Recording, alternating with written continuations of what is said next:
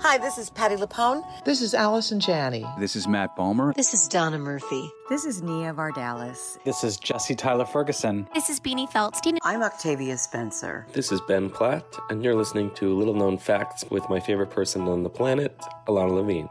A-OK. Welcome to Little Known Facts, a podcast where you will hear unfiltered, raw, honest, and uniquely funny interviews with artists you love as they talk about the art they love to make. I'm your host, Ilana Levine. You know, some people enjoy composing their own music, chord by chord, and others are happiest when they come across that one perfect song. Work is not a lot different than that. Whether you prefer building your own workflow or using a pre-made template, with Monday.com, you and the team can work in a way that's comfortable for everyone. Tap the banner to go to Monday.com and build your own amazing workflow, or find an awesome template. No judgment. Hey, I heard you needed inspiration. He's Alana and friends with some revelations. Little known fact of the day. Every little thing's gonna be A-OK.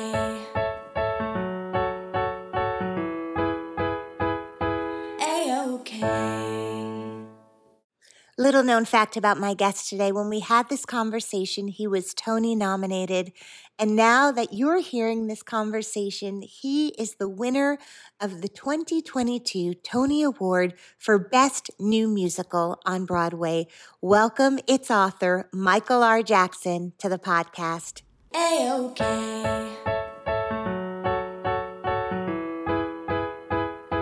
A-OK.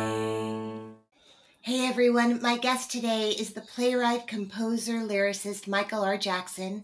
His musical A Strange Loop is currently on Broadway and has garnered 11 Tony nominations. By the time we listen to this, many of those will be wins. A Strange Loop has already won the Pulitzer Prize for Drama, the New York Drama Critics Circle Award, the Lambda Literary Award. It has won all the awards. He is a graduate of the Tisch School of the Arts at NYU. I'm so honored to have Michael R. Jackson on the podcast today. Welcome, Michael. Hi, Alana. Thank you for having me.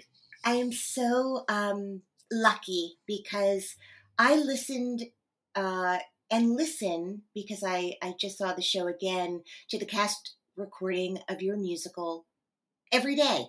It's just become one of those shows that I listen to on the daily. What do you listen to? Do you listen to musicals? What music do you have in your ears when I'm listening to your show?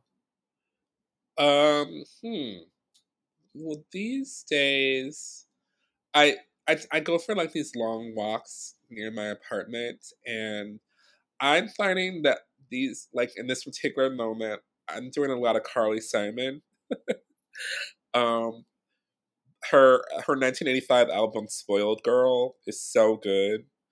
And then, but also I have like a greatest hits, and I don't know. I'm in a Carly Simon phase for the moment. Well, I feel like you have been very forthcoming both in your interviews and in your musical A Strange Loop about certain female vocalists and artists who have been really influential on you. And before we get into your musical, which really is the best musical, it just is the best musical. Thank you. It does everything you want a musical to do. I love musical theater. Not everybody does, but I really do. It's something I love listening to. It's something I associate growing up with special occasions. That's how we got to celebrate these milestones in our lives. So I'm sentimental about them, but you've really created something brand new. And it's in my lifetime. It's just really exciting to be in the presence of someone to get to speak with you today. I'm emotional and honored to get to be with you. I want to go back before we get into your show, your Pulitzer Prize winning show. Can you tell me about growing up? Like, where did you grow up? Who was in your house? What were you doing? Yeah, I'm from Detroit, Michigan originally. I grew up with two parents. And an older brother who's who's 4.5 years older than me. I always sort of describe my childhood as kind of a very ordinary, kind of middle class life is how I describe it. I was, We went to church every Sunday. We were very involved in church stuff. I was also very involved in the arts, like dance classes and acting classes, or not acting classes, but like acting. I was in a child actor group or theater company. I was writing, like I was taking piano lessons. I was in an all city chorus. Like I was very busy kid. And so my childhood was, for all intents and purposes, pretty normal. What did your parents do professionally? My father was a police officer and later a police lieutenant for the Detroit Police Department. And then he retired after 27 years. And then he became a private security consultant at General Motors. And then my mother worked for General Motors as in the finance department in different capacities. And were you close with your brother growing up? I wouldn't say that we were close. I think that like for a long time, like our age difference always made us a little bit have animosity toward each other. Uh-huh. But because we also were just very different. But as we've gotten older, I think we're, again, I wouldn't say close is the right word, but we love each other. Yeah. Well, it sounds like family. So I grew up in New Jersey. So getting to Manhattan, I just drove over the George Washington Bridge. It was not a big deal to come here. But when you're from the Midwest or other places, there's this idea about New York City. Had you did you get to come to New York before you came to college? When did you visit? How did you know this is a place that you wanted to come in your adult life? I probably thought about New York just because I saw it on television and in movies. Yeah. I didn't come here until I was 17. I went on an exchange program trip to Israel when I was 17, and part of our orientation was here. And so that was the first time I'd ever been to New York. And when I saw it, I was like, oh my gosh, like the hustle and the bustle of it really, really attracted me. And I had already decided that I wanted to go to Columbia when so when I was applying for colleges, I applied to Columbia, and then I applied to NYU as an afterthought. And then for my spring break trip, I went to go visit my friends in Columbia, and then I called my parents and they read me my Columbia rejection letter. But I was devastated. But then they read me listen, Michael, the letter, you're away. The letter has arrived. Do you want us to read it to you? Like, how does that go down? Yeah. So I called them and they said, oh, you got like something in the mail came from Columbia. And so I said, open it and read it to me. And they read, we're sorry to inform you that you have not been accepted for admittance into the 1999 class at Columbia or something like that along those lines. And I was like devastated. But then they said, well, a letter came from NYU and they said, we're happy to inform you that you've been admitted into, the Tisch School of the Arts, dramatic writing program, which I had forgotten I even applied to. Where are you like at a phone booth? Like where? No, I was in a Columbia dorm with my friends who were there. That's the worst. And so I had met all their friends.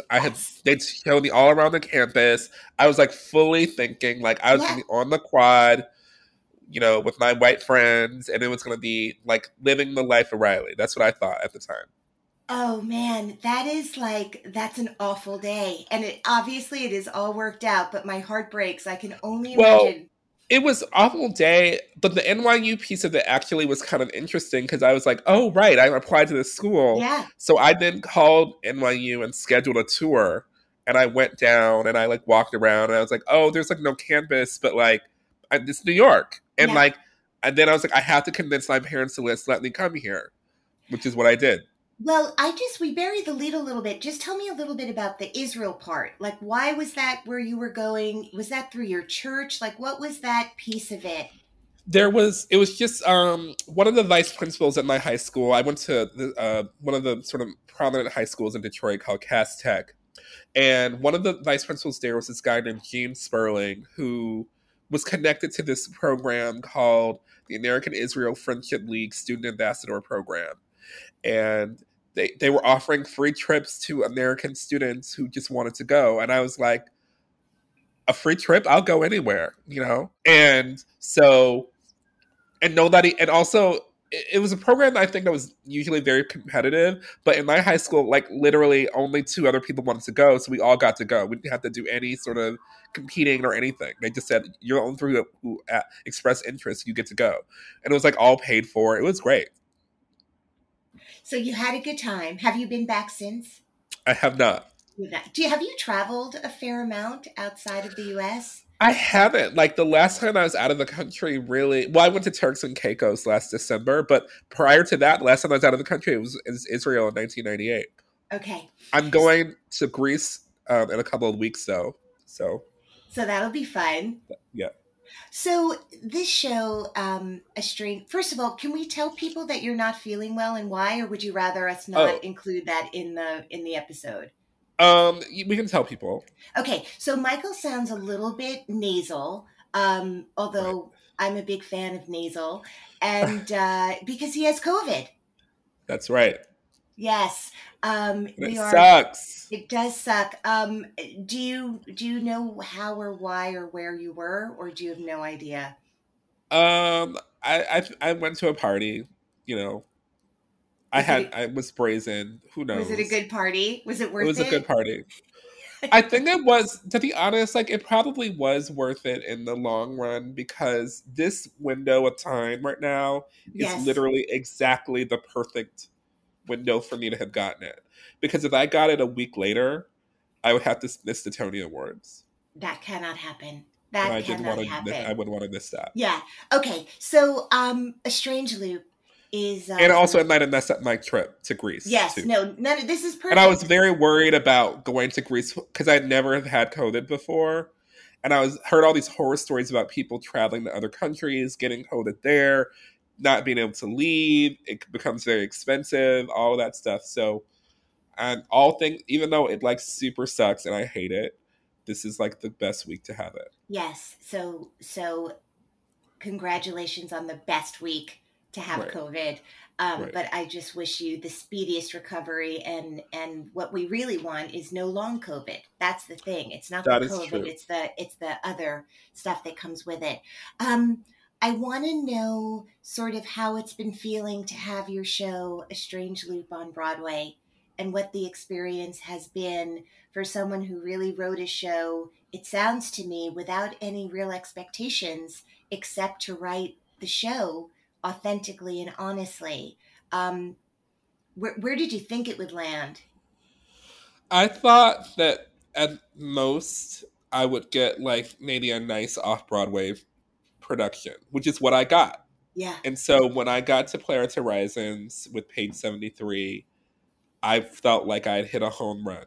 Is that a production company, Page 73? Yeah, Page 73 is one of our sort of co-producers on the off-Broadway production that helped us produce the show with Playwrights Horizons. Okay, so you got that, and that is the production that brought the Pulitzer people into your life, and then they voted and they said you get the Pulitzer. What is it like to win a Pulitzer? Well, I don't know what it's like in a normal year, because I got it like right in the beginning of the pandemic. Mm-hmm. So it was very strange because my mind was not at all focused on that. And once it happened, I didn't really know what to do about it because I couldn't really go anywhere. So you're jumping around in your apartment. Like, what do you do? How do you? Do your parents read you the letter? Your parents call you? I mean, you know, everyone started texting me and calling me and emailing me and social media. It just that was exciting. And the only thing I could do is I went for a walk. And I listened to music, and that was like my form of celebration. But then I came back to my apartment, and my team had pulled together a little Zoom champagne toast, and people sent me, champagne, and we toasted over Zoom, and it was all things told. It was really nice. So it's kind of this incredible thing, for the people who haven't seen your show. Can you kind of share, I don't know, I'm sure at this point you're quite you're quite schooled in kind of how to share the story of your show. A Strange Loop is about a young black gay man named Usher who works as an usher at a Broadway show, who is writing a musical about a young black gay man named Usher who works as an usher at a Broadway show, who is writing a musical about a young black gay man named Usher who works as an usher at a Broadway show, who is sort of cycling through his own self-perceptions and self-hatred. So how old were you when you started writing this piece, and how old were you when you finished writing it? Like end. Oh yeah, I started writing A Strange Loop when I was about 23 years old. And to get to Broadway, you know, when we froze on Broadway, as of then, I'm 41. Okay. So when you kind of look at this story, would you say that you were able to kind of, I don't know, freeze the experience in your 23-year-old self life? Or is the show, in fact, even though the character is on the eve of his 26th birthday, is it more encompassing of your life past that age, or is it really is frozen in time? Well, it's interesting because when I first started writing what would become the show, the character was younger than what he would be. Mm-hmm.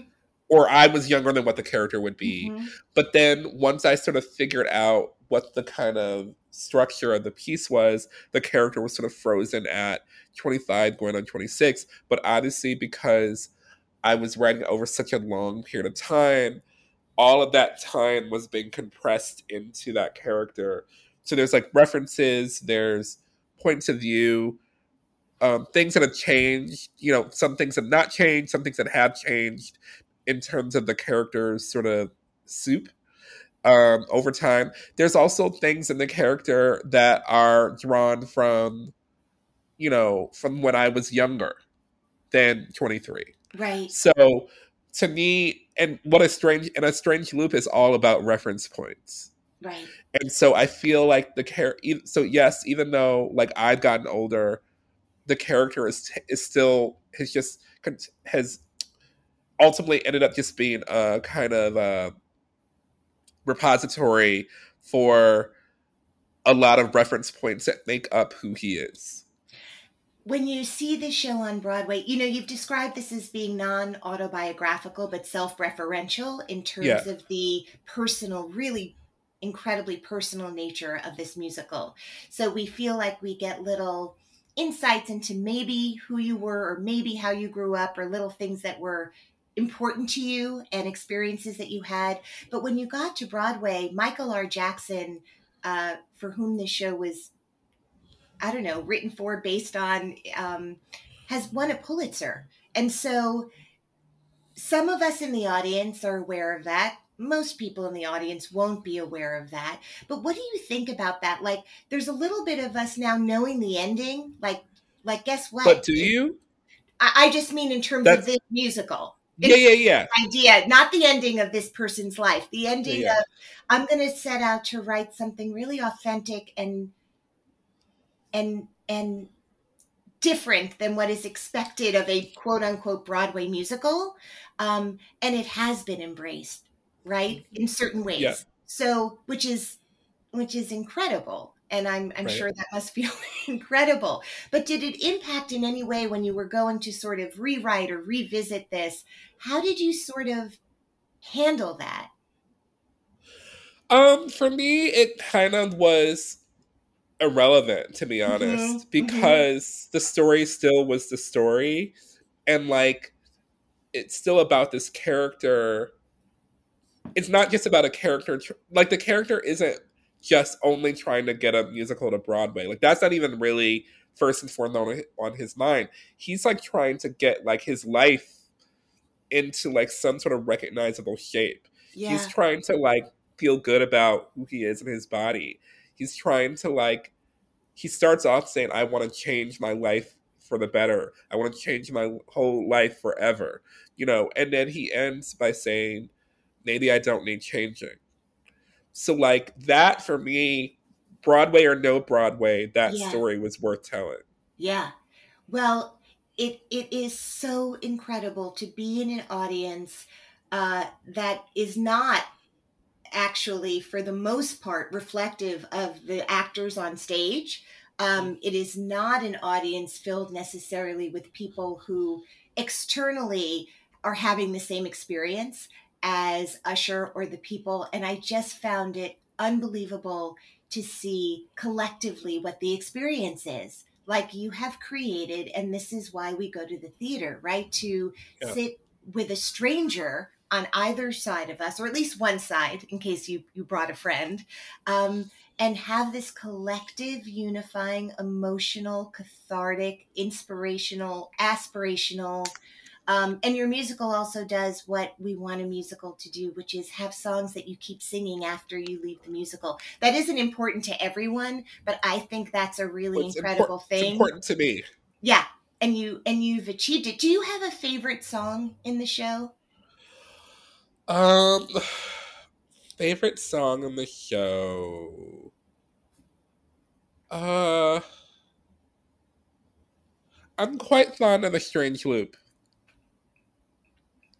That one for me, I mean, I love Inner White Girl too, but like A Strange Loop is a song that I've worked on a lot. I did a lot of rewrites of it because I wanted it to really sort of like show Usher even to the last minute, still peeling back the layers.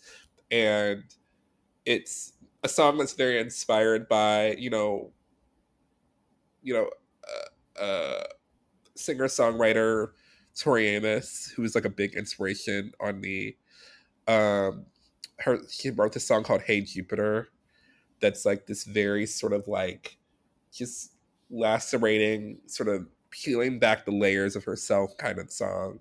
And I wanted to write something that felt like that, but through my own experience or through Usher's own experience. And I really always like it and the way it lands and how it ends and where Usher is by the end of it. And the memory song, which I think is also really powerful and beautiful. I mean, that's my baby. That's like my first one. Was it? Yeah, that's my first song I ever wrote. Okay, that's the first song you ever wrote. Yeah, I wrote it in 2004 when I was in grad school. Okay, it is so deep and it is so beautiful, and there's a simplicity to the melody that is so satisfying that we can keep coming back to, and it's just incredible storytelling. I mean, it is incredible storytelling with the perfect melody.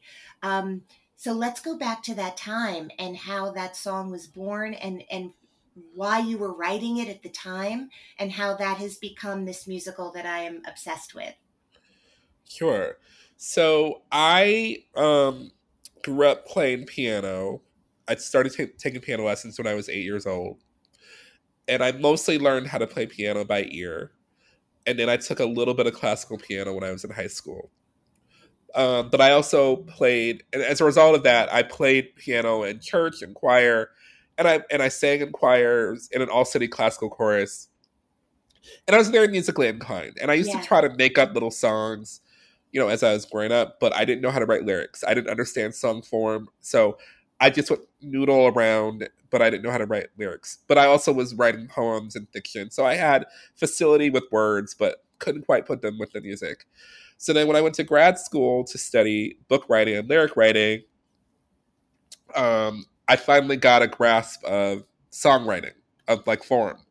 And at the end of our first year, we had a class where a teacher said, if you are a lyricist who's never written music or a composer who's never written lyrics and you want to try it, go for it. So I decided to try writing my own song. Now, rewinding the clock back, there had been another class earlier that year where I think the assignment was called Writing from Yourself.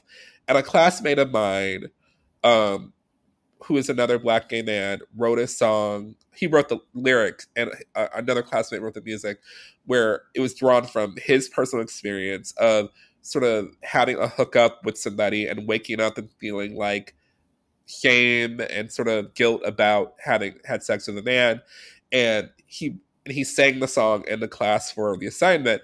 And I was just very struck by his performance and the lyrics and the ideas in it, because he reminded me of a lot of Black gay boys that I knew when I was growing up. And because there was a lot of Black gay boys in my teen years who I was around, in the mid to late 90s.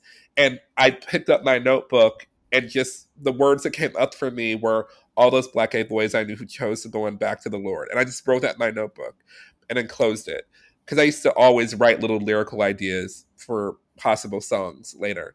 So then fast forward to when we got that assignment, I then went down to one of the practice rooms. I flipped through my notebook, and my notebook landed on all those Black gay boys I knew who chose to go on back to the Lord. And I was like, oh, I'm going to try something with that.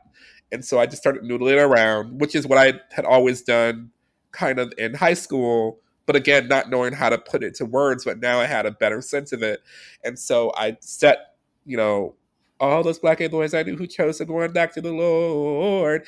And I liked that enough that it gave me an end to the song. So I then wrote the whole song. I presented it in my class.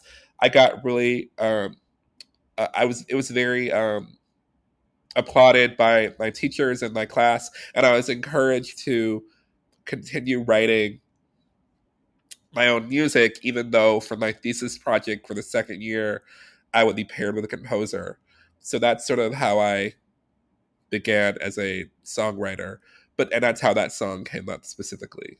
And was that the melody originally? Yeah, I mean, everything about there were some different lyrics back in the day, but the music has always been the same. So you had mentioned, or I read somewhere, that this began as a monologue, this piece. Uh-huh. And so is that song part of the monologue, or were those two separate things?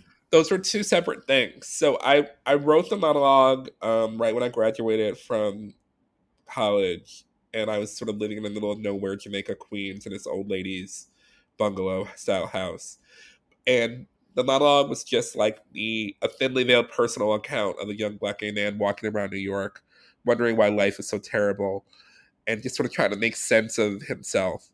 And then I went to grad school, and then that's when I began writing songs. And then later, a director I was working with at the time had read the monologue, had heard some of the songs, and we started trying to put them together because there was thematic overlap. And then that's when they sort of started to transform into this other one-man show version that I performed in 2006 at Ars Nova. And when did you start in earnest being an usher? How did that even become your job? What was that? I started ushering right in the summer before I started grad school. Because I needed some sort of income from somewhere, and a friend of mine had already started ushering there, and he suggested I apply for a job, so I did. And that went on for years. And I ushered all through grad school, and then I did it for 5 years. And could you, once you were out of school, could you support yourself? I mean, I know you were living in a lady's bungalow in Queens. Well, I also moved out of there, but... Okay. Did you have to have other jobs also to make money, or could that be your one form of income to pay the rent? Oh, no, I definitely could not support myself on an usher. Like, it was... Because I was a part-time usher for a big chunk of it until I became full-time. And even then, it didn't work out. I was fully living on credit cards and asking my parents for money. I also was temping. I did everything, any and everything I could possibly do to support myself during that time. And I also got a writing job on this musical that never went anywhere, that I got an advance on. It was an ill-fated, bad idea. I should never have done it. Okay. And I'm glad I did it, because I learned a lesson that you should not say yes to everything. Right. Even though they say we should, maybe sometimes we shouldn't. Yeah. So in your show, you reference The Young and the Restless. So we know that you love Liz Phair, Tori Amos, Carly Simon. There are so many musical influences in your life. Obviously, at some point you began to enjoy musical theater also, because it's a form you've devoted your so far your life to. Yep. What's your relationship to soap operas? Because I grew up every day running home to watch soap operas. So is that what you watched a lot as a young person? Yeah, so as a kid, before I was old enough to go to school, Yeah. my mother used to drop me off at her aunt's house, my great aunt Ruth. She would watch me, and we would watch Young and the Restless at 12:30. Then we would watch Days of Our Lives at 1:00, and then we'd watch Another World at 2:00, and then we'd watch Santa Barbara at 3:00. And I just sort of got hooked on them. Yeah, the stories. And then I got my stories, and then I kept watching them like on days off, during the summer. I would watch them, and then I figured out how to record them, on VHS when I was in high school, and I would watch them while I was doing my homework when I got home at night. I wanted to write for soap operas. That's actually why that's what I thought when I got into NYU for dramatic writing. My plan was that I would go to NYU and I would get a job writing on a soap opera. And is that something that ever, did you try to get an internship while you were in school? I interned at All My Children in the production office, and I interned at ABC Daytime for the network. So what was that like? Sort of, there's the thing that you dreamed about, and then you're suddenly in the inner sanctum of the thing, even slightly. What was that like? I mean, it was very exciting for me because I got to see these soap stars every day that I worshipped and who I was, excited about, and I loved the shows but it was also a pretty grueling job in some ways because I interned. If I had been more thoughtful, I would have gotten an internship in the writing office, which was different than the production office, but that wasn't available that semester.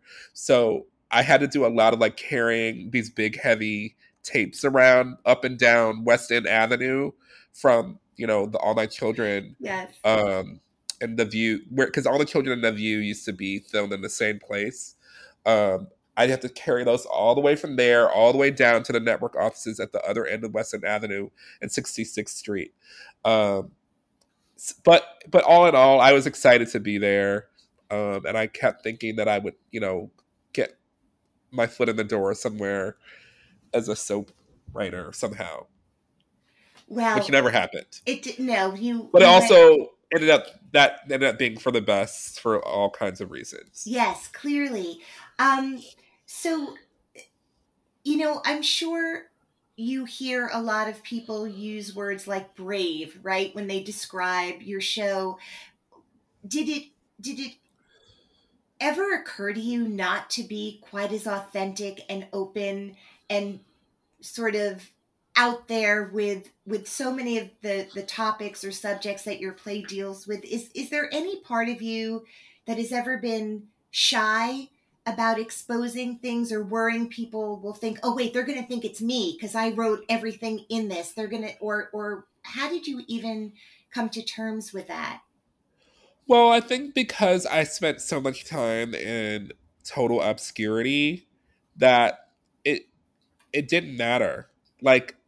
If I was gonna do it, I was gonna do it. I couldn't half do it. The whole premise of what Usher is doing is that he wants to show real life. And that's what I want to do as well, and so that meant being fearless. And that's something, that I think is one of my strengths, is my fearlessness. And so I mean, maybe there were times, especially when we were moving toward production, and I might have been like, oh, are people going to think this is me?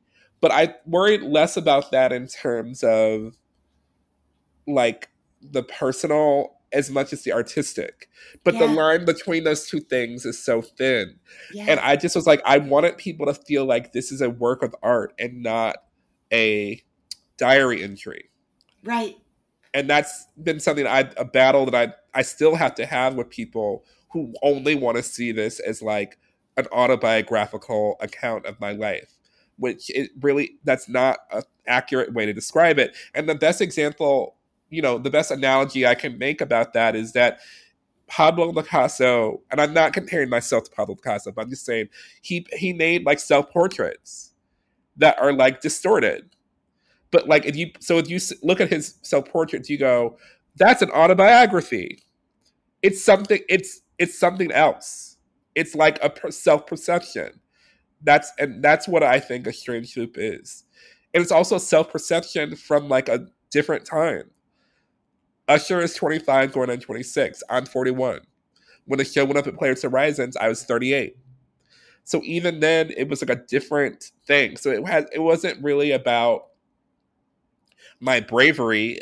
For me, it was about my artistry, about like the colors I use, the strokes, if it were a painting or something. Like it was, yes, I did draw from personal experience to write it, but I also made something. And that's, sort of the message I've been trying to get out into the world. But some people don't want to hear that because they want it to be that I bled on the page and that's what it is. When did the idea to have everyone in the show, the sort of, they're named, all the characters in this play are named, Usher's thoughts. It's sort of the Greek chorus idea for those of you who haven't gotten to see it yet. And each of the magnificently talented, extraordinary actors that you have in this show are Black and queer. That's been part of the tapestry of this production that makes it spectacular to behold. Was it always like that in your mind when you wrote it? Was that sort of a demand you made as a writer, or did that happen organically over time?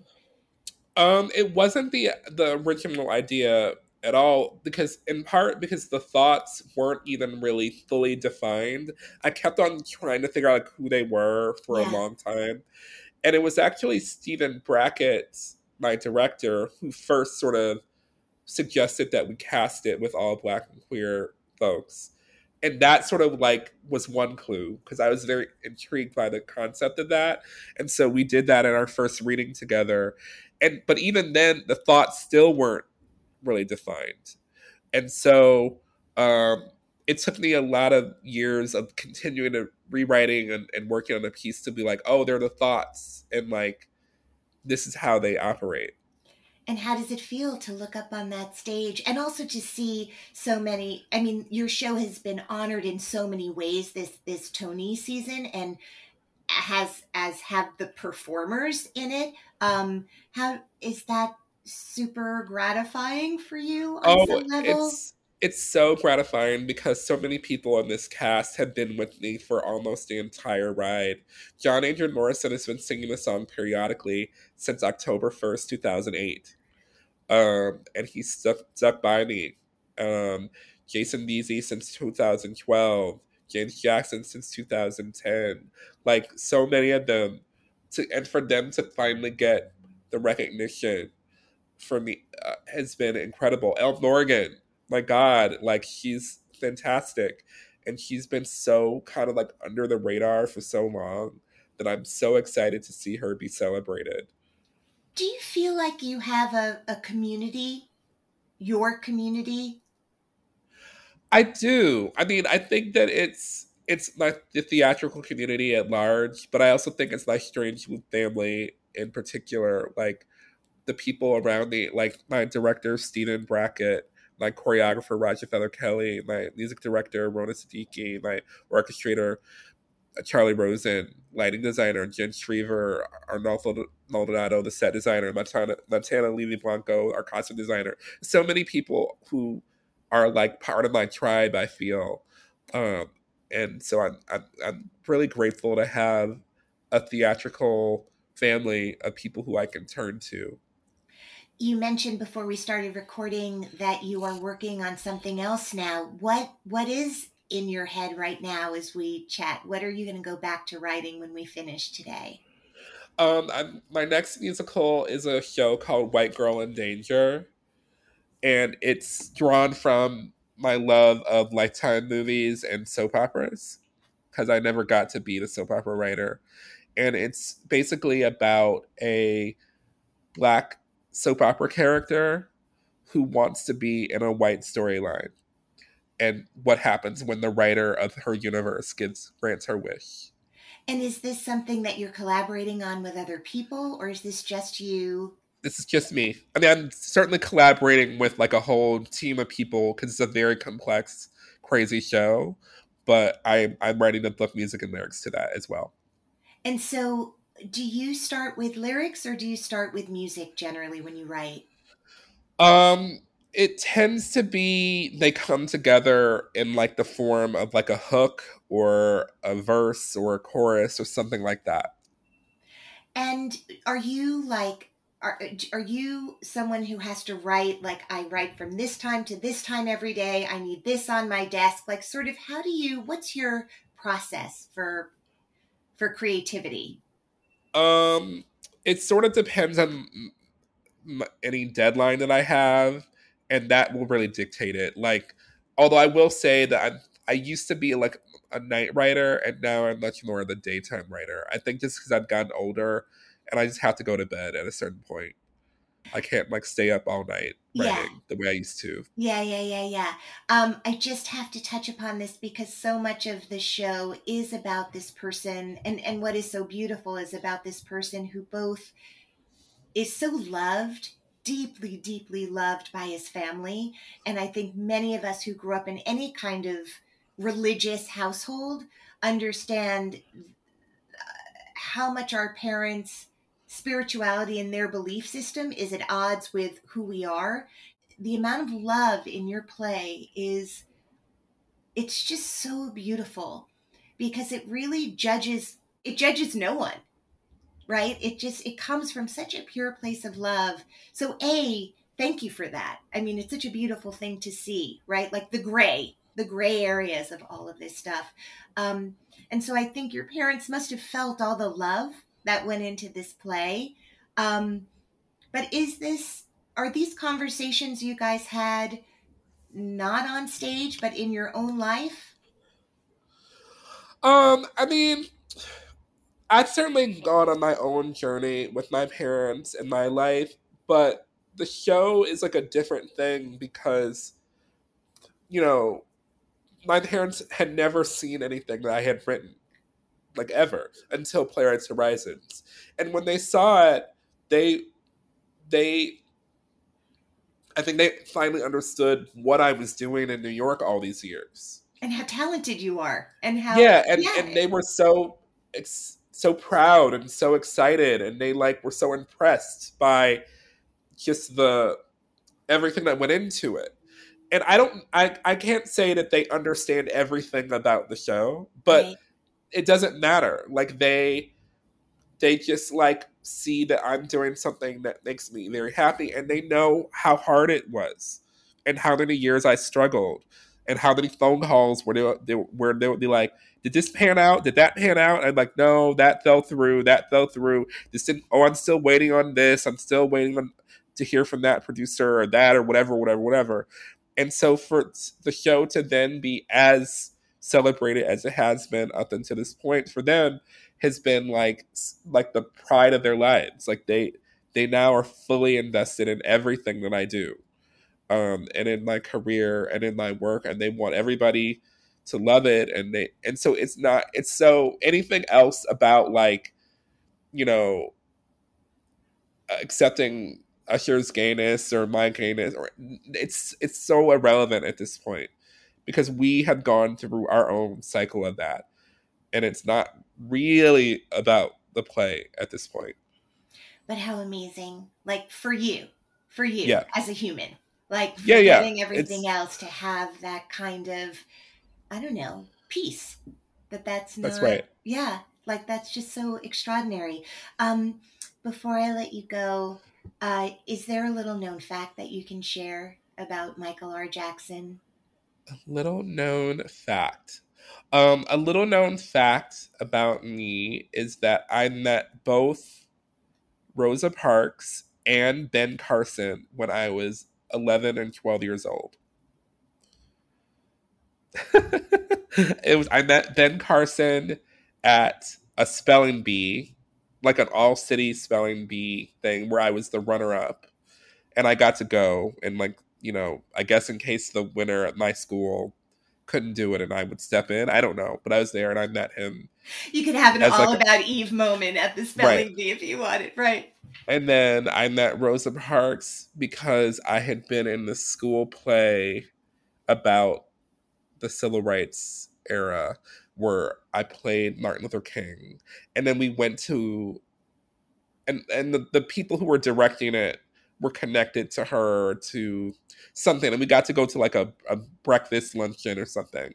And she was there and I got to like shake her hand. And it was like a really surreal kind of experience. I just have to ask you one more thing. You know, your name is Michael Jackson, right? And I wonder, and there's an R in the middle there. What is the R for? Oh, the R stands for Ramon. Okay. Was that a thing growing up, having that name? I mean, it certainly was always a conversation piece. And nobody ever forgets my name. So it definitely was a thing. Because, like, wherever I go, Michael Jackson's ghost haunts me, and growing up, certainly the various controversies around him followed me as a child, so that was annoying. But it's just part was of what it who was. You are. Yeah, yeah, it's part of your story. Michael R. Jackson, I am just over the moon that I got to talk with you today. I wish you such a speedy recovery, and thank you. I will just look forward to the next thing. I just can't wait to see all the things. Feel well, and thank you for being on the podcast. Thank you. A-OK. One more thing. I keep getting emails asking how to donate to the podcast. First of all, thank you in advance. You are the kindest humans. Just go to littleknownfactspodcast.com/donations. That is where you donate. Thank you from the bottom of my heart. Clouds can make the wind blow, bugs can make the grass grow. So, there you go. These are little known facts that now you know. This episode of Little Known Facts was edited by Nicholas Clark. We record in New York City. The Little Known Facts social media intern is Sophia Rosenbaum. The Little Known Facts theme song was written and recorded and sung by Georgia Famusa with backup vocals by Caleb Famusa. Thank you. This is the story of the one. As head of maintenance at a concert hall, he knows the show must always go on. That's why he works behind the scenes, ensuring every light is working, the HVAC is humming, and his facility shines. With Grainger's supplies and solutions for every challenge he faces, plus 24/7 customer support, his venue never misses a beat. Call quickgrainger.com or just stop by. Grainger, for the ones who get it done.